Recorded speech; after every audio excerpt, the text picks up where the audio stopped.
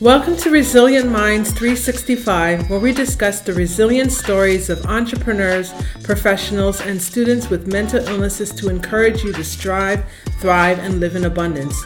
I'm your host, Cleone Crawford.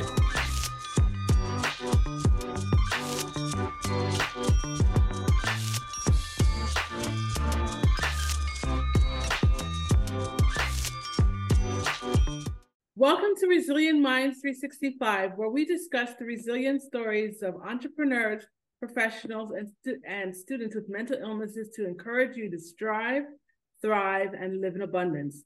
I'm your host, Cleone Crawford. Well, guys, today we have a special guest with us today. We have Ron Blake with us today. Who is Ron Blake? Well, Ron Blake was born and raised in suburban Chicago, graduating with an MPA from Indiana University. Blake has become known, especially in the Central Phoenix neighborhood, as that artist with the boards. His medium is the human interaction he's had each day for 2,846 days, meeting 32,441 complete strangers one by one across the US and Mexico.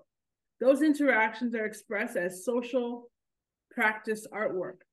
Contributions by those strangers in 94 languages with 27 Sharpie marker colors are on 498 giant foam boards and dozens of smaller ones. Blake had a moment of laughter on a suicidal night that started this artistic journey. Realizing hope in an unlikely spot, he was nominated for and gave a TEDx talk about the evolution of his creative journey. Additionally, the artist has written more than 200 short stories, opinion editorials, and letters to the editor for a multitude of publications. Many of those pieces have used Blake's creative recovery odyssey as a muse for entertaining and informing his readers. With that said, now that I've gone through his bio, I will now introduce you to Ron Blake. How you doing, Ron? I am good, Cleone. That's a lot that you just said about me. But yes, we got that part out of the way. Yes, I'm here to share. Hopefully what I share too is going to be impactful. Sometimes I've gone to presentations at places and I feel like somebody's just talking to me. The hope is that people that are listening are going to be able to take something away. Because I think that's the whole purpose of life. If we're only listening to other people's stories and it's not going to be meaningful in our lives, then it's no good. So the hope is that even if there are just one or two things that somebody can take away from this that makes them excited, maybe it informs them, maybe it inspires them. That's the hope. Because again, I mean, my journey over the last 8 years has been about interaction with human beings. And that's what's gotten me through an absolutely dark and horrible time of my life, the human interactions. Right, definitely. So tell us a little bit more about your profession, about what you do, how you got started, and yeah. Well, and there was something, just a horrific trauma that I went through that has just opened up a lot of doors in the most unexpected way. So I'll start with the trauma that I went through, because otherwise nothing else is going to make sense. That is the foundation for what brought me to where I'm at today. This was about 12 years ago, right before Christmas. I was in bed sleeping in my loft in downtown Phoenix. And that night, 3 men came into my home. I was held down. I was beaten. I was raped. It got worse. I made a 911 call in the middle of all that. I have no idea. Like, sometimes people ask me, how can you do that? When you're fighting for your life, sometimes you'll never know. The adrenaline kicks in, but there's even a transcript. The 911 dispatcher heard the rape live. She wrote about it. But the second wave of the trauma was the police response. When they arrived, they categorically dismissed the rape. And later on, officials with the Phoenix Police, a lieutenant commander, met with me in a formal meeting with a major organization and said, we apologize. This was a few years ago. They finally sat down and said, we apologize. It is clear to us that the 4 responding officers that night treated you differently because you are a gay man. And that it was, as I call it, the second wave of the trauma, because I did nothing wrong. I told them what happened and it was just dismissed. And so that stays with you. Shortly after that, I'll never know the exact moment, but there was, the doctors finally had diagnosed me also with dissociative amnesia, which I don't know if a lot of people know what it is, but actually I think a lot of people have heard of it without knowing it. Dissociative amnesia, it only happens to about 1% of all males in a lifetime. And it's people that have gone through a severe trauma, and you just have, as the word amnesia, you just have no memory. And for almost 3 years, strangely, I had no memory of the rape. I had no memory of what took place that night. And when I said earlier, I think a lot of people, Cleone, they know about it without knowing about it. Those movies with Matt Damon, they were called like The Bourne Identity, The Bourne Ultimatum. There were like 4 of them. They were very popular, but the whole basis for those movies was the character, Matt Damon's character, he had dissociative amnesia. He didn't know what happened to him. And so it was very traumatic for him. He was trying throughout all those movies to find out truly who he was and what happened to him. And that's what I went through for several years. And then there was finally a trigger several years after that night, and it started opening up memories for me. And I started remembering, and to this day, I can remember almost every detail of what happened, which aligns perfectly with the police report that night. It aligns with everything. And but anyway, that was the trauma, the 2 waves of it. And for the longest, and I had a lot of injuries. I never knew what the injuries were caused by. I had to have surgery. I had to have extensive physical therapy, PTSD counseling.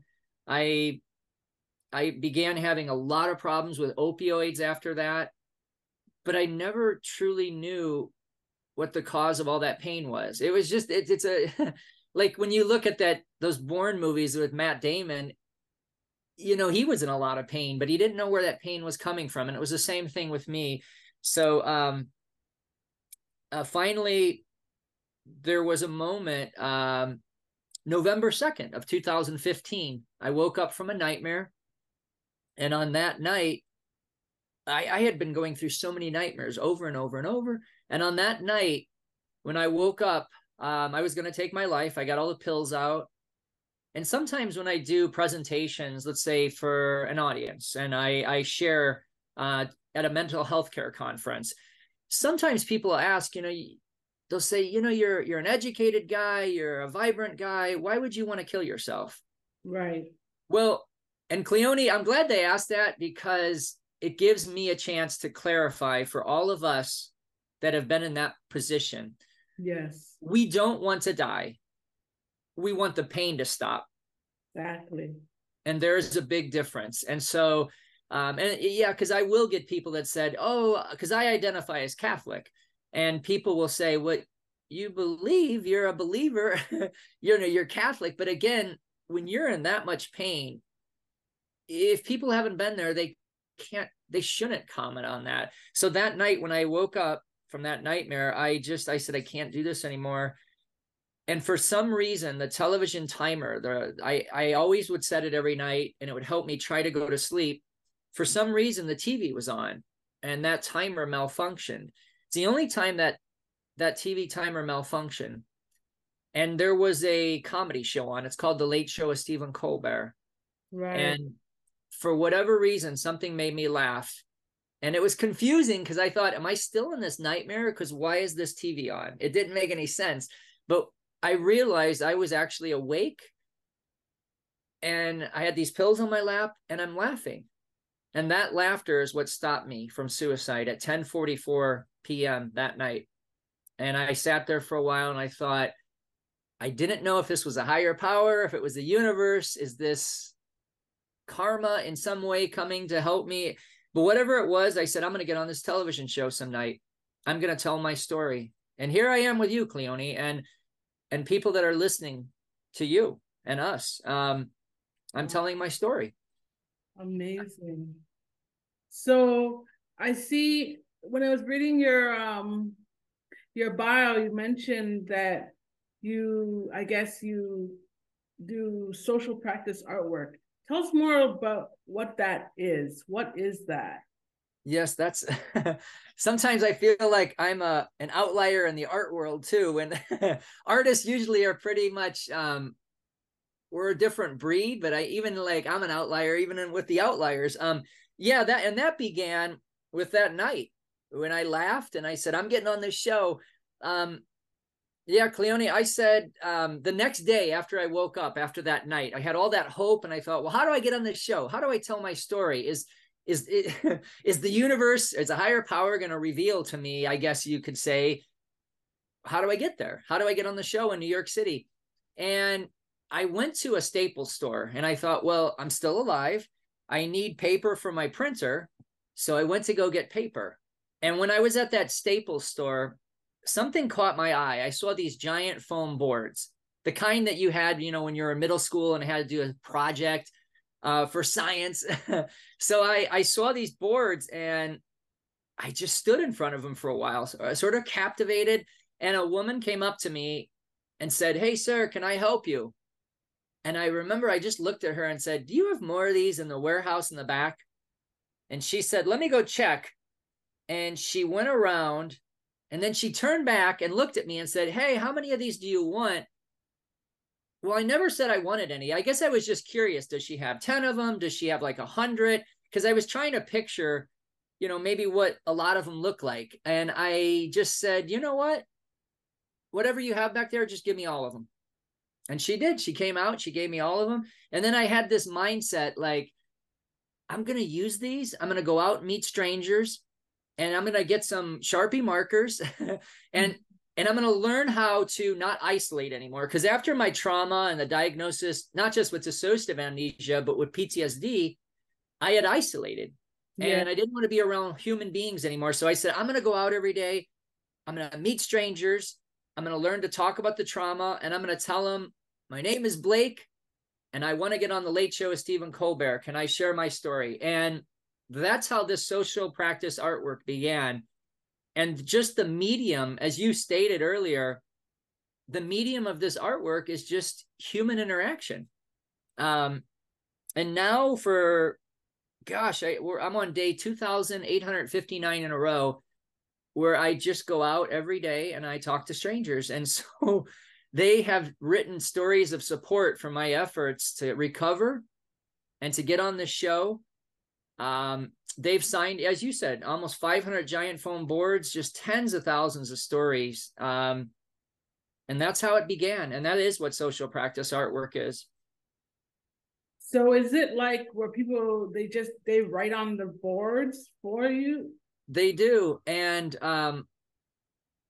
Cleone, I thought initially, well, people will just sign the boards with their name because then it would prove a couple things. One, that I had gotten out of the house.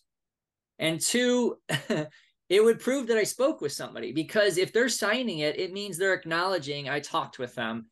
And then I guess the third thing was when I would come home every night, I could see these boards and I could see I would see all these names and I'd think, oh my gosh, I accomplished so many things today. That was important. And then as time went on, the first day, somebody said, well, can I don't want to just put my name. Can I add a message? And I said, sure, it's your board. Do whatever you want. And that was the start of it. People just started putting poetry. They started putting artwork. They put Bible verses. I had a bunch of students put math equations on there, but they turned them into a story. It was so cool. I'd have to find it someday, but they were all engineering students. And it's, People do whatever they want. It's their board. Okay. That's very interesting and very cool. I love it. I love it. Okay, so you kind of went into the mental health piece of the interview. So when exactly were you diagnosed with your illness? The selective, is it selective amnesia? Oh, dissociative amnesia. Dissociative, right? Yeah, and I will never be able to, I was actually talking with my mental health care team, and the team I have now is different than what I had about 9 years ago. And part of that is because I had changed insurance companies. I don't know if I'll ever be able to find the initial diagnosis, who had, because our mental health care counselors, the ones of us that have had them, I believe those records are destroyed every 7 years, unless you specifically ask for them to be saved. So I'll never maybe be able to tell the exact day of the diagnosis, but I could put it was somewhere around the summer of 2014. It could have been in 2015 early. So somewhere around there is when they diagnosed me with PTSD and dissociative amnesia. And it started, I think for people listening, it's so important though, when you do get diagnosed, if you are diagnosed, because then, if you don't know what you have, you can't treat it. You can't start working on it. And I think that's powerful. It's like somebody that sits around and they tell their wife or their kids or their spouse, hey, I have a pain in my side. But if you never go to the doctor and find out what that is, well, it could be cancer. And until you find out what that is, you're not going to be able to get better. And so with me and any of us that have struggled with mental health care, it's sometimes very powerful when we get that diagnosis or diagnoses, because then we can start working on it. We can start getting better. Okay. So let's say you do get on not let's say, when you get on the Stephen Colbert show, what are you going to say? What's the first thing you want to tell him? Honestly, I told all my friends, all my family, I've told people that have asked me that before, I don't know. And I am just going to let the moment happen. Okay. Because I think the beauty of it is I just sort of want to enjoy the moment when it hits me. So, yeah, I know to some people it sounds strange that I've never, here I've spent 22,000 hours to get on a TV show for 5 minutes. And it's not that I haven't given thought to what I would say. It's just, I don't want to know what I'm going to say. Cause I think the beauty of, like, even me and you right now, we're engaging each other. There's such a beauty. Because I had some ideas, of what you might ask me, but sometimes the moment just dictates itself. And I think that's why trauma is so hard for all of us, is because we pretty much know what's going to happen on any given day. We go to work. A lot of us, we might work, let's say a 9-to-5 job or 8 to 4. Mm-hmm. We know we have to have reports due on certain days. We know, we have to be to work at a certain time. But when trauma happens, there's no schedule. It just hits. And, like we're coming upon the 9/11 anniversary from 2001, 22 years ago, when those people were in the towers in New York City, they had no idea what was going to happen. And I think that's why when I get on Stephen Colbert, I want to just embrace the spontaneity, because sometimes spontaneity can be so destructive as it was on 9/11. But there can be spontaneity that's so beautiful, like when I get on Stephen Colbert. Yes, definitely. Cool. All right. So what did you have to do to overcome or bounce back from your lowest points? List all the resources. Other than, I understand we had your social practice artwork. That was a big part of you bouncing back from the trauma of the rape. Right. Is there anything else that you had to do to bounce back? I did. Two other really important things for me. I've been a runner for a lot of years. I know that sounds quite painful for a lot of people listening. People don't always like to run, even if they're in sports. If they're in basketball or volleyball or swimming, sometimes they have to do running as part of their cross training, and a lot of people dread it. But running for me, I've done it for probably 39 years now. And my running and my writing have helped me beyond the social practice artwork. They've helped me the most get through the struggles I've had and the challenges with mental health care. But yeah, I mean, I haven't run any marathons recently, but I've done them in the past, but I'm, back to running again. I actually had a surgery last September. Well, actually it was a year ago today. I had a surgery to reattach part of my hip, and it took all those years after the trauma. This happened the night of the trauma. It set in motion a lot of problems with my hip and my leg. So I had to have part of my hip reattached a year ago today. And here I am, I'm running 20 miles a week. And so that is so important to my recovery because, well, first of all, this is what they did to me that night. And I can run again. I can do what I like. But it's when I go out and run, I may not be able to change the world. Right. But when I go for a run outside, I control that. I decide where I'm going to run, how long I'm going to run. And so that's been helpful. And then my writing, I've written for, I think it's 18 years now for a lot of those publications around the country. Even sometimes I've written for like the Chicago Tribune. I submitted something for them and they published it. I think it was 2 years ago. A lot of them are smaller publications, like more boutique, but I still write. And like, what's exciting is by next Saturday, I have to come up with a Halloween story for my editors. And I'm all excited because I love Halloween. So, and they're only about 700 words. They're short stories, and usually they're all true stories. So when I write like my Halloween stories, most of them are true stories. So there's a beauty to that. So those two things, the writing and running, have been incredibly beneficial for me. Okay, cool. So what are 3 things you wish you had available when you were at your lowest point? 3 things. And I wish I had available. I could just tell you one thing. At my lowest point, because the lowest point was really when I wasn't talking about this. It's like the Matt Damon character in the Jason Bourne movies. I just wanted the ability to remember. Yeah. I didn't. It's really hard when people are in the dark. And some of your listeners will probably relate to this right now, that some of them might have gone through what I did with the dissociative amnesia. Some of them might have had repressed memories. When you don't remember, or you're unsure, or somebody's been gaslighting you, where they tell you, it's very manipulative, the technique, but they tell you, oh no, I did not abuse you. I did not hurt you. I did not do this to you, but they did it, but you start doubting yourself. As I said, I would narrow it down from 3 things to 1 thing. At my lowest point, I just wish I could remember, because it's horrible for me. It was horrible for me to be in the dark, and you just don't know why.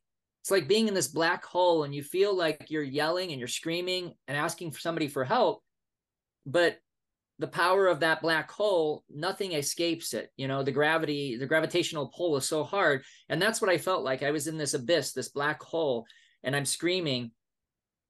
And I'm just saying, why? Like, what's happened to me? And no one can hear me. And in some ways, it's like almost I can't hear myself, because a part of myself is hiding in your brain what has happened to you. And it's not to do it.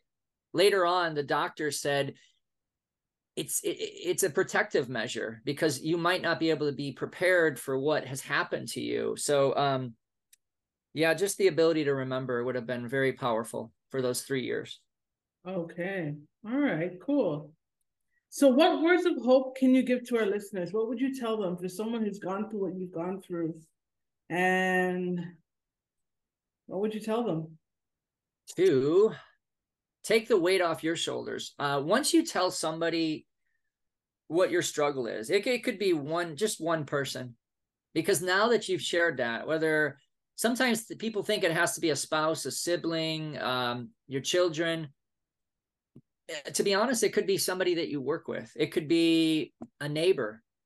it could actually be somebody that you see every day at the coffee shop, and you guys always say hi and have pleasantries, and you talk over coffee for a couple minutes before you start your day.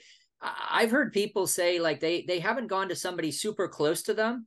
They've gone to that person at the coffee shop because and again, this may sound unbelievable to people, but what I've actually learned from different professionals is people have a tendency not to tell people very close to them what they've been through because they feel they're going to be judged and they're not wanting to be vulnerable. So when you tell maybe that one person what you've been through, your struggle,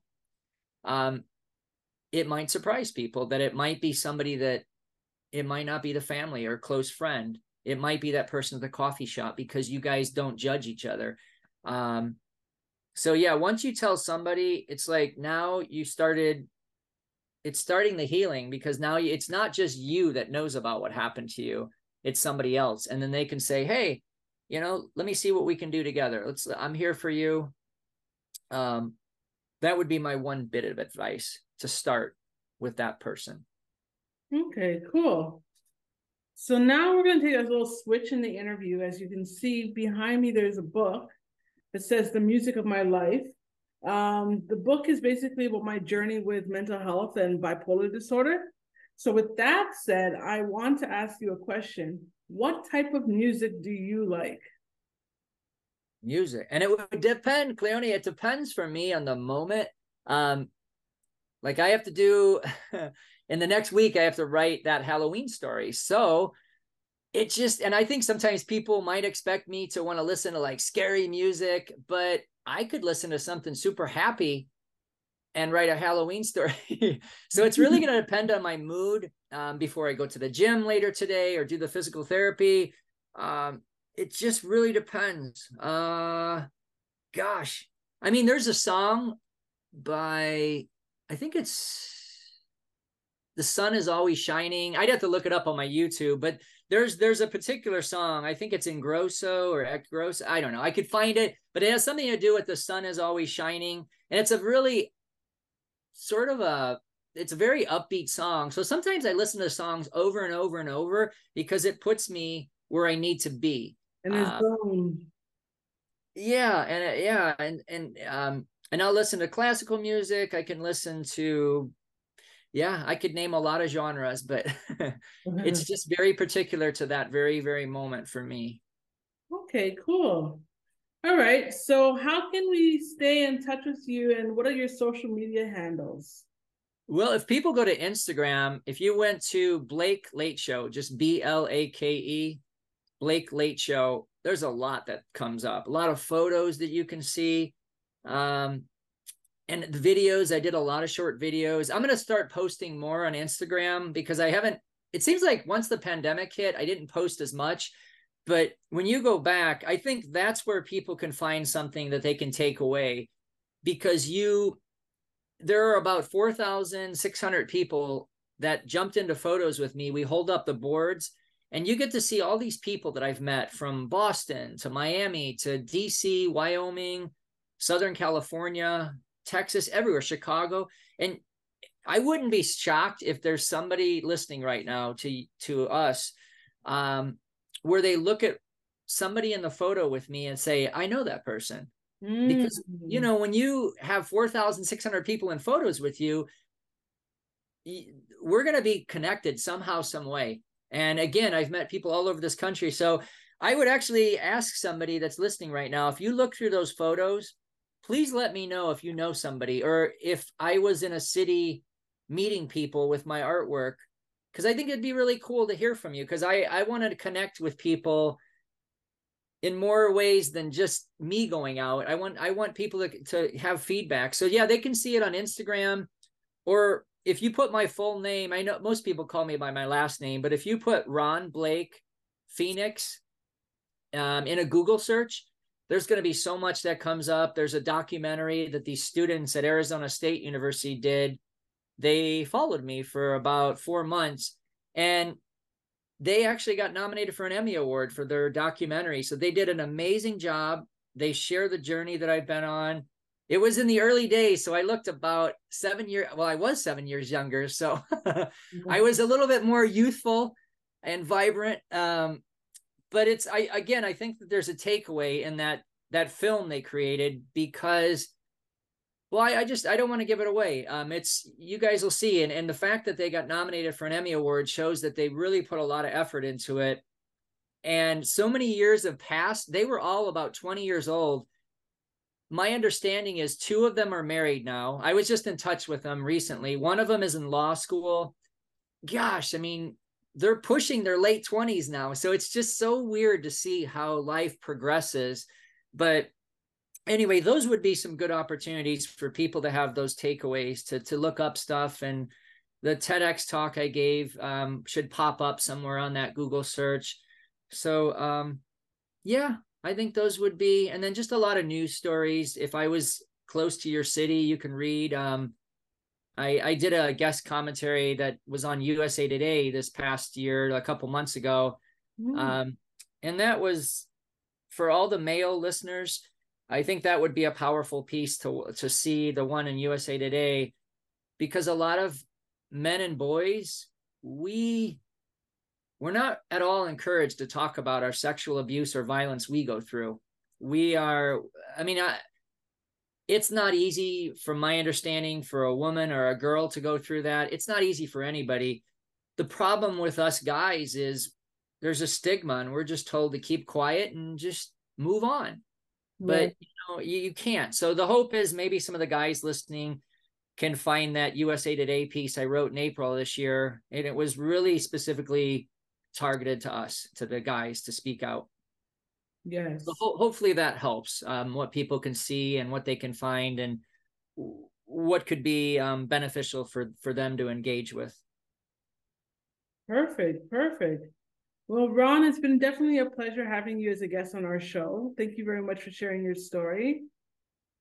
Well, thank you. I appreciate you letting me share. Every time I talk about my story, like what happened to me, and I share the journey that I've been on with all these people, it's helpful, because Cleone, 8 years ago, I wasn't doing any of this. So what you've done, you've given me a chance to share. And then hopefully, Cleone, what you've also done is, people that are listening, if they've been through something similar to me and they've never spoken out, maybe what you've done is you've allowed them to find their voice today. And so to you, Cleone, thank you for doing this.